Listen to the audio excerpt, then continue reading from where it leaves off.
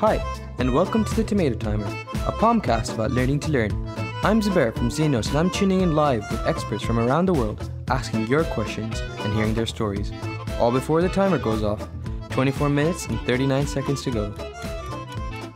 Good morning. Welcome to episode 40 of the Tomato Timer. And joining me today is a good friend, Oliver Rutherford, whose name sounds much longer than when I usually call him Ollie. He's a co-founder of Unirise, which is a social enterprise that's helped over 6,000 students across the world to get into the top UK universities. Before that, he was part of the Teach First program, which got him into teaching mathematics at inner city schools in London. And he's been involved with EdTech space for quite a while now. So, Ollie, good to have you on. How are you? Great to be on, my brother. I'm feeling very, very good. Currently joining from Dubai. And how are you doing? Nice and warm. We're getting murky weather today, so I hear. So, Ollie, the thing that probably annoyed me and was the worst part from my application stage in uni was the personal statement. Really disliked it. Really didn't know how to do it well. And I'm sure it's a challenge for a lot of students out there. So you're kind of the magician behind it. Kind of take me through the process. Tell me the secrets behind writing a really, really good personal statement. Yeah, sure. And I think kind of to preface what I'm about to say, just for, I suppose, a tiny bit of background of why it might be a good idea to listen to me. When I was a teacher, I noticed so many of my fantastic students who were very able and had good grades and super motivated, just writing terrible personal statements. And when I started doing some guest lecturing at UCL, I ended up speaking to a bunch of admissions tutors. And over the last year, we've kind of spoken to over 20 admissions tutors and had them review about 300 personal statements that we've sent them. And based on all of that, I've kind of gathered a lot of data and insights about what the difference is between a bad and a good personal statement, but also like what's a good and an outstanding personal statement. So I think what's really interesting is there is so much misinformation and a lack of consistency between what students think is good and actually what teachers think is good, and what university admissions tutors, the people who actually decide, what's good or not, actually think is good. And there's a couple of, I suppose, key mistakes people just keep on kind of falling into that would be great to discuss. So I suppose the first thing is like the introductory paragraph. So many people write a bad introduction. They start with things like, ever since I was young, I've wanted to be a doctor, or they start with a quote from, Dr. Martin Luther King Jr. and they think that's great and inspirational. But actually, from the perspective of the admissions tutor, it's just so boring. They've seen it 19,000 times. People saying that they've been passionate about accounting since they were born, which obviously isn't true. I don't know anyone who's passionate about accounting, let alone since they were born. So I think with the introduction, it's really important to be talking about something specific. So like a personal experience or a news article related to your subject, not a generic ramble about, I'm passionate about law because it, tackles the complexity of justice and morality. All of these very broad statements that sound good, like in an academic essay, are really bad for a personal statement. So like a really personal experience that is unique to you, whether it's a work experience, whether it's an article you read, whether it's a podcast you listened to, reflecting on why that got you inspired to study this subject and linking that to why you want to study it is a really powerful way to start. And we've got like 300 examples of good introductions on the Unirise website, so people can check that out when they want. I suppose the next key thing is, so you've done the introduction and then it's the topic paragraphs. So typically you'll have like 3 topic paragraphs, and these are the most important part. This is the most important part of the personal statement. This is where you need to convince the university. You're basically selling yourself to the university, but in a humble way. And you need to convince yourself, hopefully yourself, but also them, that you are actually interested in this subject. And the way you do that is by reflection. So what we see all the time, and again, we've had like over 6,000 personal statements in the last year sent to us. All the time we see students, listing books that they've read or listing their A-levels or talking lots about their work experience, but they're not providing any reflection on those experiences. So it's so much better to say, like, oh, I read this book, and reading this book challenged my opinions on this because of this. And therefore, I ended up reading this or listening to this podcast that offered a different perspective. And then you saying, and then you actually providing some academic reflection on that, like really engaging in the content. Whereas what a lot of people do, they say, for my A-levels, I took maths, which taught me analytical skills, and I took English, which taught me how to write creatively, and I studied computer science, which taught me how to think logically. Therefore, I am passionate. And it's like, it's so mechanical. Or they might say, I read this, and I read this, and I did that, and I volunteer at my children's youth center, and I speak Spanish, and I've got grade 5 piano. And actually, that's not nearly as important as you really engaging in fewer resources. And then I suppose the next point is really showing evidence of further research into topics beyond A-level. What about 10 to 20% of students do is that they just talk about things they've studied at A-level. So let's say they're applying for, economics. They start talking about supply and demand and monetary policy and fiscal policy, and that's fine, but you've already done that at A-level. So everyone else has done that, and everyone can talk about that. It's much better to say, oh, I studied monetary policy at A-level, but that got me interested in behavioral monetary policy. So I ended up reading this article by Robert Shiller, which spoke about this. That really changed my opinion on this because of this. That's the kind of reflection that is really important. I think one more thing I'll say, because I know I'm ranting now, the extracurriculars is another key thing. People talk a lot about extracurriculars. Oh, Duke of Edinburgh, I've got my grade 6 saxophone. And again, I help 6-year-olds with their English spelling. That's nice. And you should include a bit of that. But time and time again, admissions tutors tell us they would much rather someone go to Cambridge who's good at history than someone who's okay at history, but happens to be good at the flute.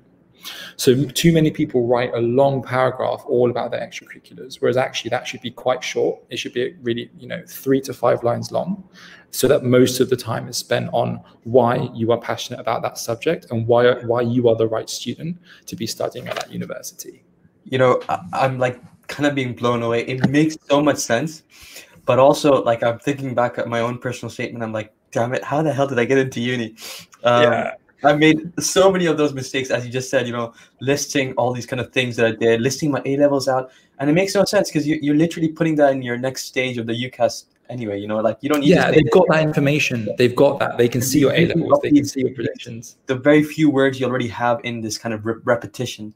My brain is being blown. And it makes so much sense now that I step back in retrospect, think about it. It's called a personal statement. So everything is about you. It's about it. They don't care about the kind of the scope and the potential of economics and changing the world. It's about you and what you see from it. And it's about, as you just kind of said time and time again, reflection. It's about connecting what you read and what you did, what kind of experiences you've had, but how that's reflected onto you. Incredibly powerful.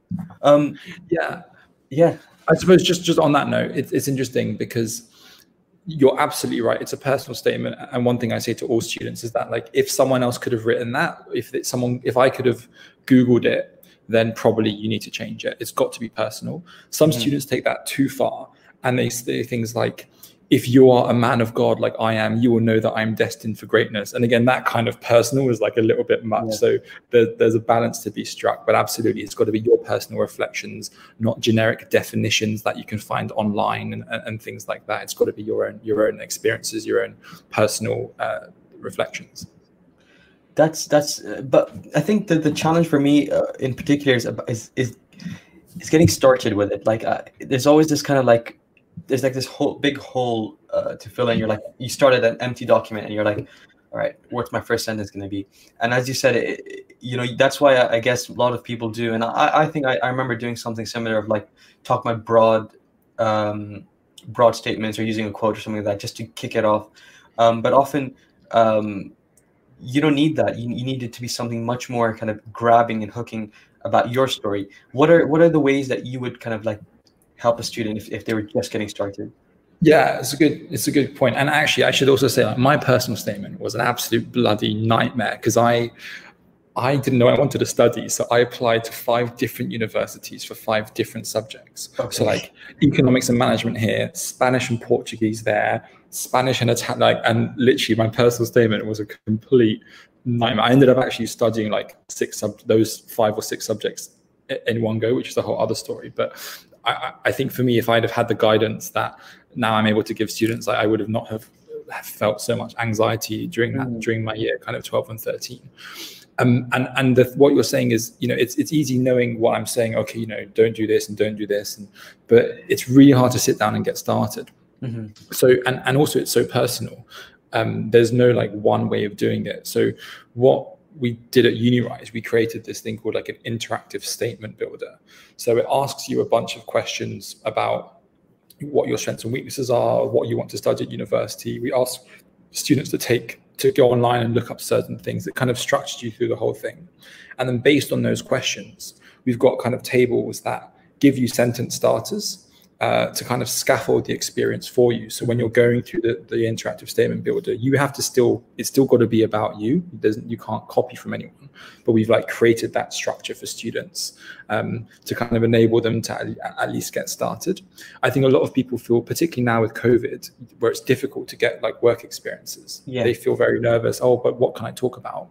And actually it can be really basic, simple things that people don't think is interesting. It might be that you want to study computer science, and maybe when you were like 12, your mom or dad bought you your first computer and you like kind of opened it up and were like, whoa, this is really interesting.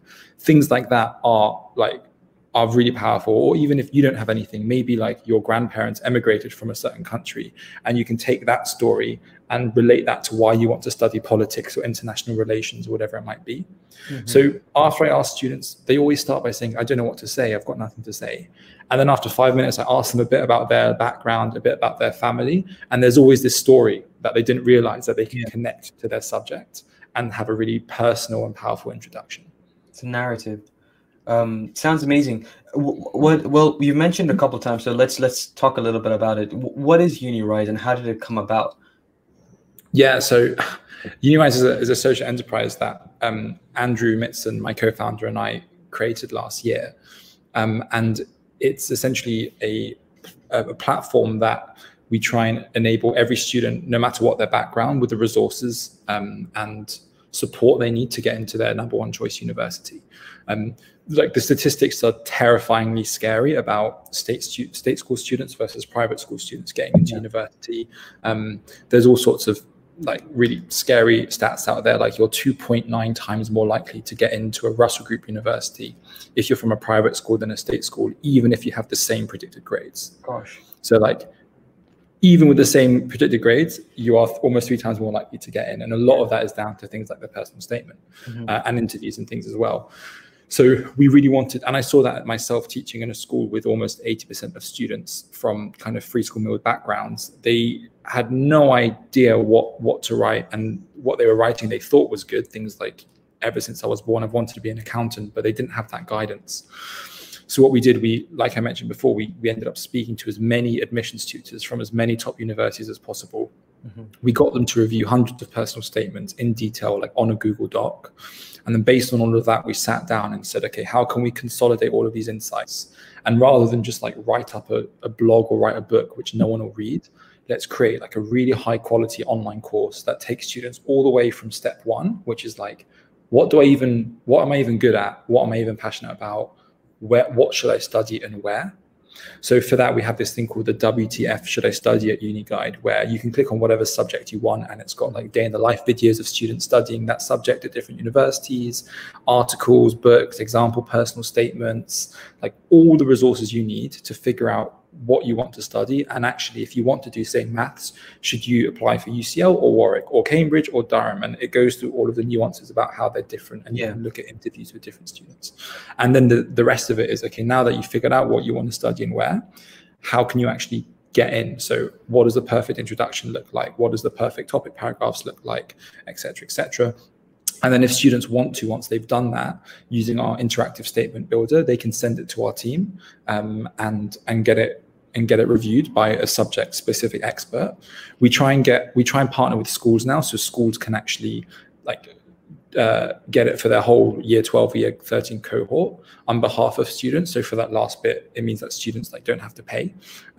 So that's kind of what we're working on this year, partnering with as many schools as possible to save teachers a bunch of time and to have actual experts who have spent, like me, hundreds of hours on this kind of thing to ensure that the students get the best quality support. Yeah, these things you're talking about. You're one of the challenges that I've realized, and I've also been working really hard with Xenos to kind of capture is this kind of this social capital which is kind of constructed and kept within a very small group of people.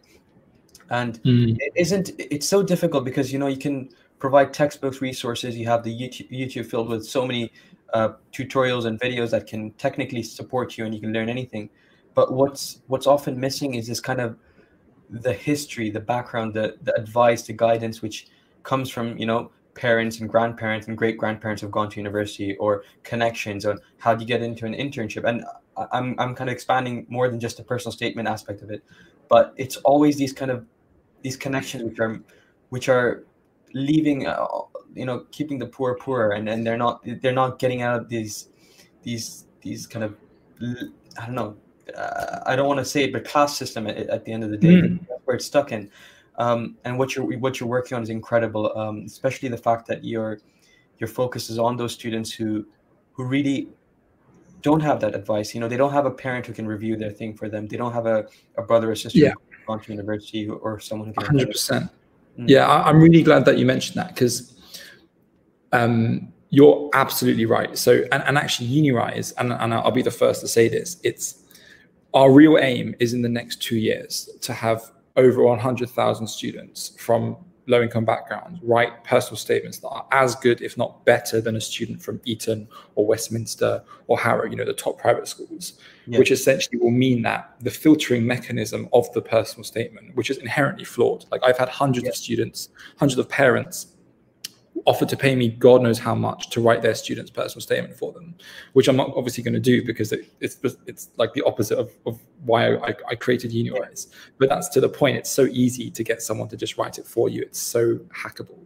So if we can get to the point where it's scaled so much where the filtering mechanism fails to filter, which is currently between rich and poor students, then actually we can replace the personal statement with a far more research-based, kind of an equitable system that's used by a lot of companies in terms of how they do recruitment and things like that. So that's really my aim in the next 24 months, almost expose the craziness of this one page being so important in the application process, particularly during COVID, because now A-levels aren't really happening. It's all predictions. Predictions are wrong 84% of the time. So if I'm an admissions tutor and I know predictions, because obviously schools are going to over-predict their students, it's just how the incentive system is. If I know that almost or over 4 out of 5 of the predictions are over predictions, then the next references are also biased. There's lots of research into that. There's GCSEs, but GCSEs you do when you're like 15 or 16, so people don't care that much. And then it's this personal statement, which is really, really important. So I think the goal of Unirise is actually much wider, to dismantle the personal statement. And like you said, I was reading the other day students who are applying for ancient history. And if you read the student who maybe went to a private school and had parents who had the means to support them, it starts with, last year I went to Egypt and I visited Tutankhamun, whatever his name is, his tomb, and blah, blah, blah. And then obviously the kid from the local comprehensive school doesn't have the opportunity to go to Egypt and then do an internship at the law firm because his mom's friends with someone. So all personal statements is just a reflection of the pre-existing lack of social mobility. All the more reason why with Unirise, even though on the surface it seems like we'll help you with your personal statement, there's a much deeper mission to radically change the process from a systemic level. And Unirise is the first part of multiple enterprises that we're hoping to build that will focus on tackling inequality in other parts of the kind of student life cycle. Incredible. I'm feeling so inspired by what you just said. It makes so much sense to me. It's something I've seen time and time again, and I wish there was ways to kind of mitigate against it. The fact that we're still with COVID, especially as you mentioned, that the amount of power we're giving this personal statement to determine not just our university, but essentially our life choices, right? It's so easy to then look at how Russell Group universities lend to employment opportunities, lend to salary outcomes, lend to, it's all this kind of like a very precariously put together like domino system, which keeps going higher for people who end up on the wrong kind of path. And it's scary. It's really, really scary. I guess this is kind of, we're going into the kind of the more deeper questions. I love it. I love it.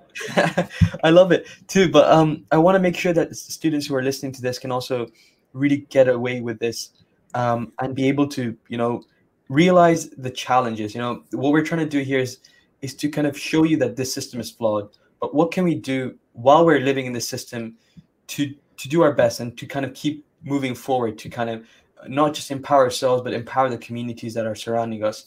A lot of students, including me, I never ended up going there, but we always think about Oxbridge as the kind of the gold standard, and we always want to go there. I think one thing that you've highlighted, which I've also looked at and think is incredibly powerful, is that the WTF guide about where to study and what to study. Often we're kind of like, we're thinking about these universities just by their name and end up wanting to apply to them, not realizing that the specific subject program that they offer may not really be suitable for us. So aside from that kind of aspect of things, when students select the wrong universities, what else can we do, or what else do you advise for them to make sure that they end up at the right course and studying the right thing? Yeah, I think it's a great question, and to be honest with you, like the WTF guide, it almost started as a joke, because we were like, WTF ourselves, should I study at university? Yeah. And then it turned out people give us like as much positive feedback about that than they do about the actual course, which was actually most of our focus. Yeah. I think a couple of things. So I think firstly, on a positive note, because I've been a little bit negative so far talking about systemic inequality and things, more and more so universities, companies care less and less about what you study and where you study. This was even the case when I was at university and was doing internships in banks and consultancies, and I always thought you had to do economics at Cambridge or economics at LSE, and the people I was working in these banks with had done history at Birmingham and classics at University of Dundee, and like subjects that you wouldn't typically associate with going into like very prestigious companies like consultancies and things. So, and actually a statistic came out a few months ago from The Guardian saying that 84% of employees in the UK, they don't care what you studied. And as long as you got like a decent grade, so like a 2 or above, most of them also don't care where you studied. Now, there are certain institutions and certain, companies that are still a bit elitist in some ways, but it's such a small percentage. Whereas like when my parents were, applying to jobs, it was so much about the prestige and status of universities. Yeah. So for example, for UniRise, we've rejected dozens of Oxbridge students because we didn't think they were as good as a student who actually dropped out of university, but showed to be far more resilient, far more entrepreneurial, and a far better problem solver than a student who got a triple first at PPE from Oxford. So from a startup perspective myself, I don't care what you studied or where you studied. I care about how you solve problems and what you're like as a person. And I think more and more companies are starting to realize that. So that's the first part. And I think the second part is just really asking yourselves the right question about what you want to study and where. And I would recommend the WTF guide. It's not finished. It's always a work in progress. And like we're always adding stuff because students get annoyed because we don't have their particular subject, but there's a lot of subjects. But I think if you actually speak to students who've studied that subject, if you actually look at the materials, like on the WTF guide, we're going to start putting like syllabus of different courses. So when you're looking at the syllabus for maths at UCL, if it's all like geometry and you hate geometry, then maybe you're like, okay, maybe I don't want to do maths at UCL. Yeah. So like I encourage students to just be a bit more proactive. And if your subject's not on the WTF guide, then actually, reaching out to students or professors, like it's so crazy how many people respond to your emails. So I'd really, really recommend that as a way to get ahead and know you're making the right choice. Incredible. I think you're absolutely right about the kind of the approach in the startup ecosystem. University degrees are, as long as you can show that resilient entrepreneurial spirit, you can show the fact that you're going to get down and learn. Because that's at the end of the day, you're not going to get a syllabus for your job. You're going to get into it. You're going to learn on the spot. So you need to prove that you're able to do those things. Exactly. Makes a lot of sense. I mean, all the job is just solving problems. Like whether you're a hairdresser, whether you're a banker, whether you're an entrepreneur, whether you're a consultant, it's just like solving problems. So that's all people really care about. Yeah. Now, Ollie, we're coming to the end of the episode, and I can't believe it's gone so quickly. I feel like we just started. I know. But I really want to kind of like take your final words. You come from this background of, you went to uni not knowing exactly what you wanted to do. You came out, you had a brief stint in the finance, market, as it were. You went into teaching, you taught at some really, really difficult schools. You came out, got into edtech, launched a social enterprise. So you've done a lot at a very tender age, if I were to say so myself. What would you kind of advise these kind of students who are going through these tough times of pandemic? They're at home, they're not able to get out, they're not able to socialize. They have to prove themselves using just predicted grades. What can we do? What are the ways we can show off ourselves, either through the personal statement or the way we apply to university, or all these things that you've been talking about?